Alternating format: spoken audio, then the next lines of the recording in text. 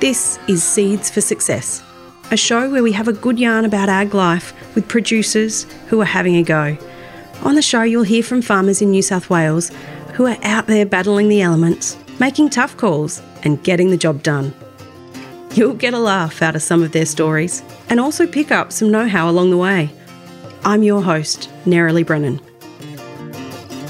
Today, we're sitting down with Maria Thompson. Maria is an agricultural consultant based in Coonabarabran and just happens to also be the wife of Callan Thompson, our mixed farming officer and podcaster. As luck would have it, COVID restrictions had Callan looking within his own lockdown zone for the next Seeds for Success interview. And as you'll hear, Maria is a woman of many talents with an inspiring tale to tell. In this episode, Maria talks to us about the path that led her into creating her own agricultural consultancy business and how the opportunities she was offered during her own early career have been instrumental in setting her own professional purpose to build greater opportunities for young agricultural professionals within the industry. You'll also hear Maria explain how she has carefully balanced her professional goal to build a stronger future for agriculture and the red meat industry with her personal desire to create a life and a family that is well and truly embedded in rural and regional New South Wales. Central West Local Land Services Mixed Farming Officer Callan Thompson sat down with Maria for this chat in their home during our latest COVID lockdown. So today I'm doing a bit of a different podcast and interviewing someone I didn't think that I would be interviewing. We're in the middle of COVID restrictions and we're all stuck at home, and I was asked by our podcast team who I was going to interview next, and I said, well, I don't know. I can interview my wife or my kids. They're the only people I'm seeing at the moment. And a few people within the team said, well, we want to hear from your wife. So today I'm interviewing Maria Thompson, who, as I said, is my wife. So, yeah, thanks, Maria, for jumping on board with this interview. No worries. Thanks for having me. So, Maria, you're an agricultural consultant. You're also a farmer. We run a farm together. But today, I'd really like to talk more about the consulting side of things. So, can you tell me a bit about AgStar Projects? Sure. So, AgStar Projects, I started it back in 2011. It is a project management consulting firm. And it's based really wherever I am based. So we initially started the consulting company in Coonabarabran, hence the name AgStar Projects, founded in the astronomy capital of Australia. But we also moved up to Katherine for 2.5 years throughout those 10 years. So AgStar Projects was based up there for that time, now back here in Coonabarabran. The company manages projects across the red meat, livestock, wool, live export, goat industry, pork industries, and the projects themselves vary from people development, event management, monitoring and evaluation. I do policy research and policy review for peak industry councils, and I also do some extension work as well. So the projects vary at any point in time as to what I have and what portfolios I'm working on.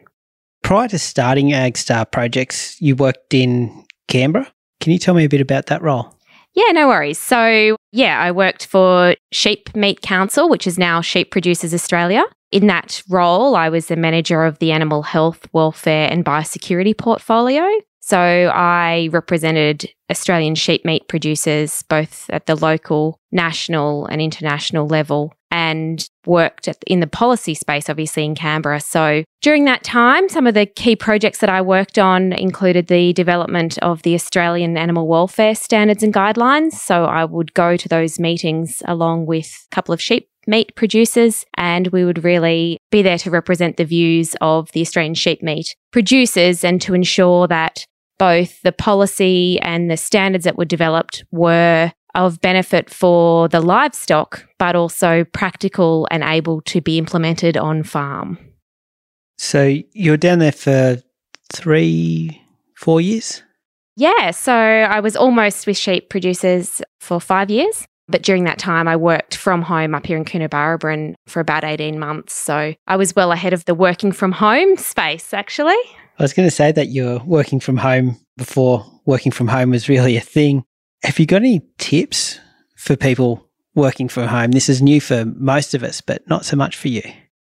Well, I guess I'm a bit of a nerd, so I actually really love my job. So when it comes to having distractions at home, be it house cleaning or cooking, they're not really my idea of things that I like to do. I would much rather be punching out some work at the computer. So very much having a space for work and being able to have an identified spot where you sit down and focus on that work. And in the afternoons when you leave, being able to close the door and walk out. Although that said, over the 10 years since having my Agstar Projects business, we've also had 2 little boys as babies throughout that time. So there were a couple of years where my office was actually the kitchen table, the nursery, the lounge, or wherever I could open my laptop. So I think when I reflect back on the time that I have worked from home, I think where I haven't had a designated office space to really sit down and focus has actually been the most challenging time during my career. So you worked in Canberra and then you moved back to Coona partway through that and then started your own company. Why did you start your own business? I've always been passionate and I love rural and regional Australia. So the work that I was in Canberra was obviously really required me to be in Canberra to attend those national meetings. However, when I was working from home in Coonabarabran, I was just travelling down for those meetings as required. So wanting to have my career, I've got a Bachelor of Rural Science from UNE. I did my Masters in Agriculture and studied in Copenhagen. So obviously have a passion for agriculture, but a lot of those professional careers are actually city-based, which is not a place where I wanted to be. Canberra was great for the years that I was down there, but I never saw it as long-term. So really setting up my business and starting Agstar Projects from Coonabarabran really allowed me to have the career I wanted from home and also allowed me to have the flexibility to go on and have children, buy a farm and to live in rural regional Australia. So that was probably the key imperative. Yeah, I guess through that time, as you said, you've had kids, and I guess one of my big memories of you working is Henry, our oldest son, was a little bit earlier than expected, and after he was born, I went and slept the night in a motel and came back the next morning and you were sitting on a BlackBerry, I think, at that stage, because it was a few years ago, sending work emails with a tiny little newborn baby in your lap. I guess working for yourself does give you some freedoms, but also tie you up a bit as well. Yeah, that's right. Well, as you know, Henry surprised us. Our first was 3.5 weeks early. So I had a range of projects happening at that time, including I was delivering wool clip forums for Australian Wool Innovation across Australia. So I think the week after I was meant to be out at Cobar, my grandma actually said to me, "What are you doing travelling? You will have that baby at any time." But I also had other people saying, "Oh, it's your first, you'll go over a week." So I was actually still anticipating that I had another 4.5 weeks to finish off my projects before I became a mother. So yeah, that's the reality of having your own business. You don't just have somebody there to pick up the pieces or to fall into place. It's all sort of sits on my shoulders. So when Henry arrived early and I had work commitments, regardless of just having a baby or not, I had to send those work emails and just organise what was going to happen with those projects that I hadn't quite finished. I think we were actually looking at some photos the other day of Henry on an aeroplane. There was a bit of travel even while he was fairly young with some of your projects. Yeah, that's right. Henry was not even one. I had a project for the Cattle Council of Australia and also Sheep Producers Australia, where I was coordinating beef and sheep meat producer forums across Australia. That involved me having to travel to each state to run those forums, and yeah, was accompanied by you and baby Henry. We definitely got to see a lot of Australia in that project. It was good fun. A lot of ag professionals talk about becoming consultants, and they may work in government or may work for another consultant or organisation. What advice would you have for someone looking to start their own business and go out on their own? Well, I've got 10 years of advice, but to sum that up, my key advice would be to find someone who is working in that space and have them as a mentor. I'm a big advocate, no matter what area in your life that you want to improve. And I think we as human beings should always be wanting to improve and be wanting to learn more. And to do that, there are so many people out there who are really willing to share and encourage people into whatever field it may be and wanting to be an ear to listen to and to provide a sounding board and advice. So I guess my key tip would be to find someone in the field that you're looking at and to seek their mentorship. And so there's a number of organisations that would probably help facilitate that. And I guess Australian Pacific Extension Network's one of those type organisations. Would you suggest getting in contact with those sort of organisations, or is there one in particular you've been involved in that's helped you along the way? Yeah, I guess there are a range of industry organisations available. So APEN that you mentioned would certainly be one, and I've been through the mentoring program there, which was really helpful. There's also the Australian Institute of Agriculture. I'm actually a member of this Australasian Evaluation Society. If you don't have those networks within your own networks, there are certainly structured organisations and within those mentoring programs that can assist. So I guess one of the big first steps if you're going out on your own, I assume, is really just getting the work. How did you go about getting those first one or two projects? Yeah, that's a really good point. I really believe in networks, and it's the people you meet along the way, no matter what role you're in. We have such a small agricultural industry. Everybody knows everybody, and reputation is absolutely key. No matter what role you're in, whether you're just out of university or whether you're at the CEO level, industry talks and they talk fast and they listen to what each other say. So upholding a reputation, absolutely doing the best that you can on every job or every project that you're involved in is fundamental. So over the years, I know you've worked in policy quite a bit, working with sheep producers. You're working with a lot of producers who are involved in those groups and involved in setting that policy. Why do you think it's important that producers get involved in those industry organisations? Both prior to starting AgStar Projects and throughout my AgStar Projects journey, I have worked very closely with peak industry councils, including Sheep Producers, Cattle Council of Australia, the Goat Industry Council, to some extent National Farmers Federation. And it is absolutely essential that peak industry councils and key industry organisations have good grassroots producer representation from right across Australia. Australia is such a vast country with beef producers in the Northern Territory and in the Kimberley and beef producers down in Tasmania. So quite often the national policies that are set really must be set for the benefit of the Australian beef industry, but being mindful of the implementation of those policies across the different states and the different production areas. In regards to different government submissions that are open on whatever topic it may be, when there is an opportunity for beef and sheep and goat producers to have a say, I would strongly encourage them to actually take the time, get across the issue and have a say. And whether that be through a written submission or whether that be through your state farming organisation or a peak industry council, the national policy and what's being set really comes down to the input that producers provide those processes. So if a producer was interested in getting involved in some of the decision-making of their industry, what's the best way for them to go about it? Well, that's actually can be quite a complex question because it really depends what industry you're involved in. So my experience is with the red meat industry primarily, and there are peak industry councils where you can be a direct member of, or you can go through the state farming organisations. I guess there are different initiatives and different things that open up that call for policy council members or call for producer involvement. So I guess it's just getting a foot in the door there. I actually also coordinate as one of my projects the Cattle Council Rising Champions Initiative, which is a young beef industry leadership program. And that program is very much encouraging young beef producers or people involved in the beef industry to put their hand up and to get involved in the leadership journey so that we can upskill them and eventually have them involved in policy making at the national level. So that project's just one of the projects that you work in that involves capacity building for young people within our industry. The other one's the Intercollege Meat Judging Competition. Can you give me a bit of a rundown on what that's all about?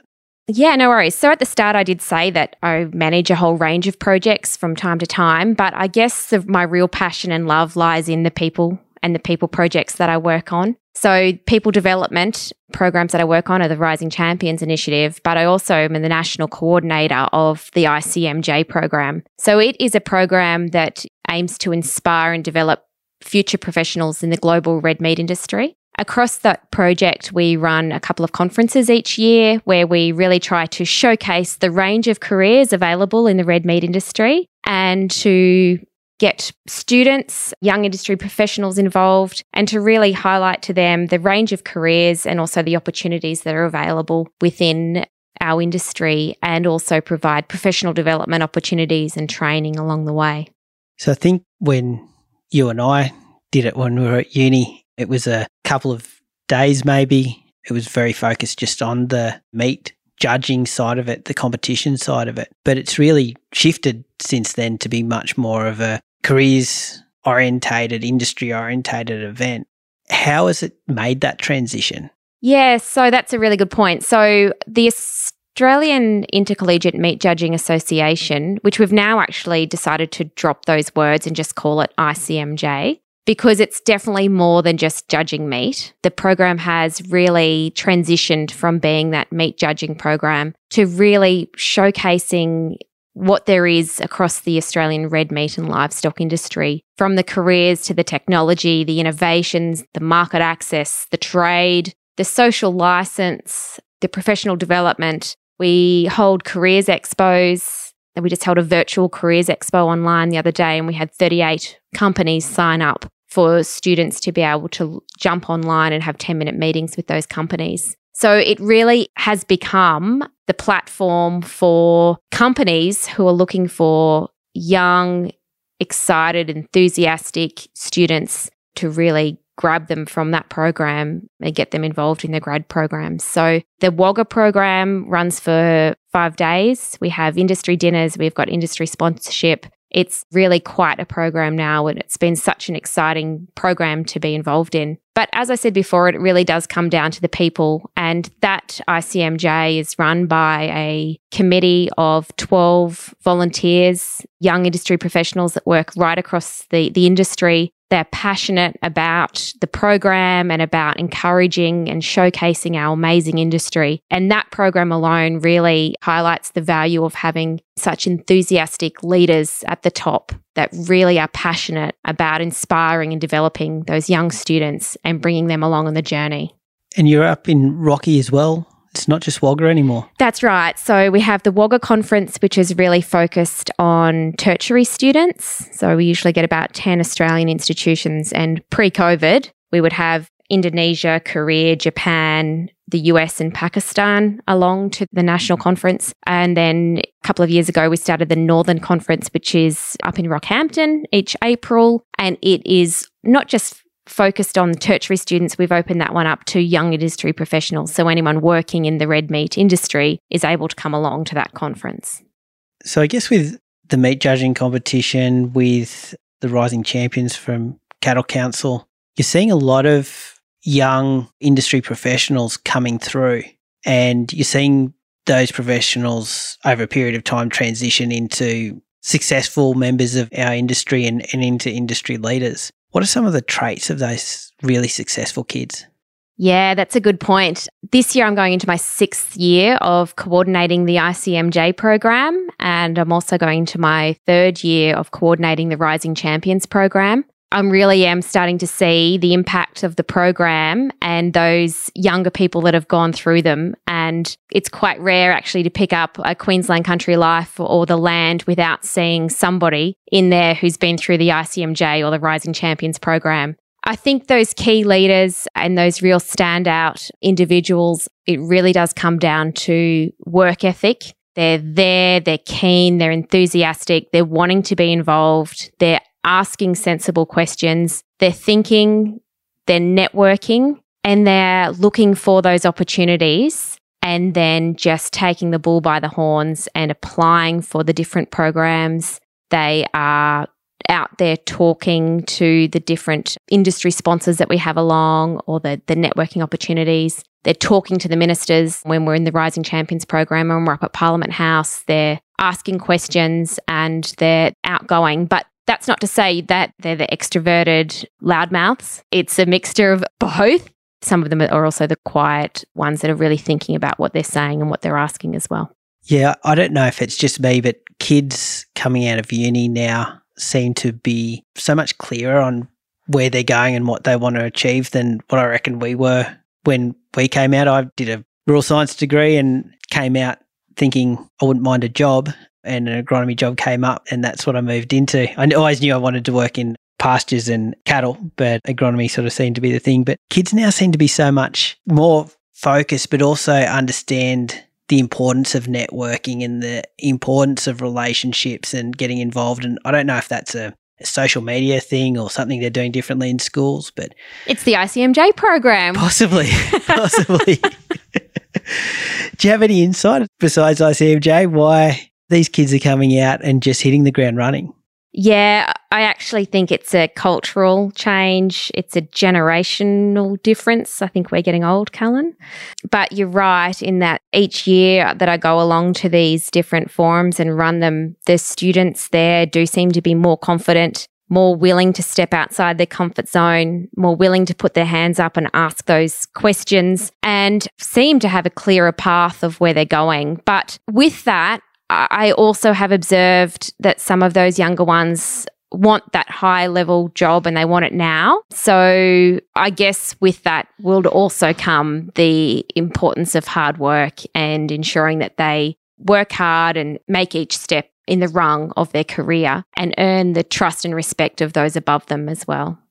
So a lot of the work you do is based around that capacity building of students, and we've named a couple of programs that you're involved in that help build the capacity of young people in our industry. Is there other opportunities, other frameworks or projects that you've seen that you think it's worthwhile young people wanting to get in industry getting involved in? And I'm thinking of things like the Nuffield Scholarship. Yeah, there are a lot of opportunities out there. So yeah, the Nuffield Scholarship I think is a key one. The Australian Rural Leadership Foundation, probably two standouts that come to mind. But even across the different industries, I know the grain industry has a comparative to the Rising Champions, sort of have their young grain growers program. So I guess it depends which industry you're keen to get involved in, and just looking. And just something like LinkedIn is such a fantastic resource that if you're actually interested in a particular industry and a particular course or a particular area that you want to go down and find more information about, it's not hard to jump on something like LinkedIn and find someone. An area that I'm really keen to get involved in is international development and working in developing countries, and in particular working with women. So I jumped on LinkedIn last year and I found a program run by UNE called the GEARD program. So it was Gender Equality in Agriculture Research and Development. And I just sent a personal message to the manager of that and said, I would love to know more about your program and potentially be involved. So sometimes it's about finding out what you want and then just making that connection and contacting someone. Very good. Well, thanks, Maria, and thanks for giving up your time. I just sprung this on you after jumping off a Teams meeting, so I've given you no preparation at all for this. But yeah, it's gone really well. So thanks a heap. No worries. Thanks for the opportunity. And yeah, as I say, there are so many opportunities out there for young, mid and late career. I don't think there's any point in your life where you stop learning. Learning is forever. So no matter what point you're at, find something out there to keep that mind stimulated and see what opportunities there are. Thanks, Maria. Thanks for listening. This podcast was brought to you by Central West Local Land Services. Local Land Services delivers advice and support to farmers, landholders and the community across New South Wales. To learn more, you can find us online by searching for Central West Local Land Services. If you'd like more information about the topics we discussed today, as well as links to relevant articles, fact sheets, events and other helpful resources, we've added those into the show notes for this episode. You can find them by tapping or swiping over the cover art in your podcast player now. Hey, and while you're there, please leave us a 5-star review. It really helps other farmers find the show. I'm your host, Nerily Brennan, and I'll chat to you next time.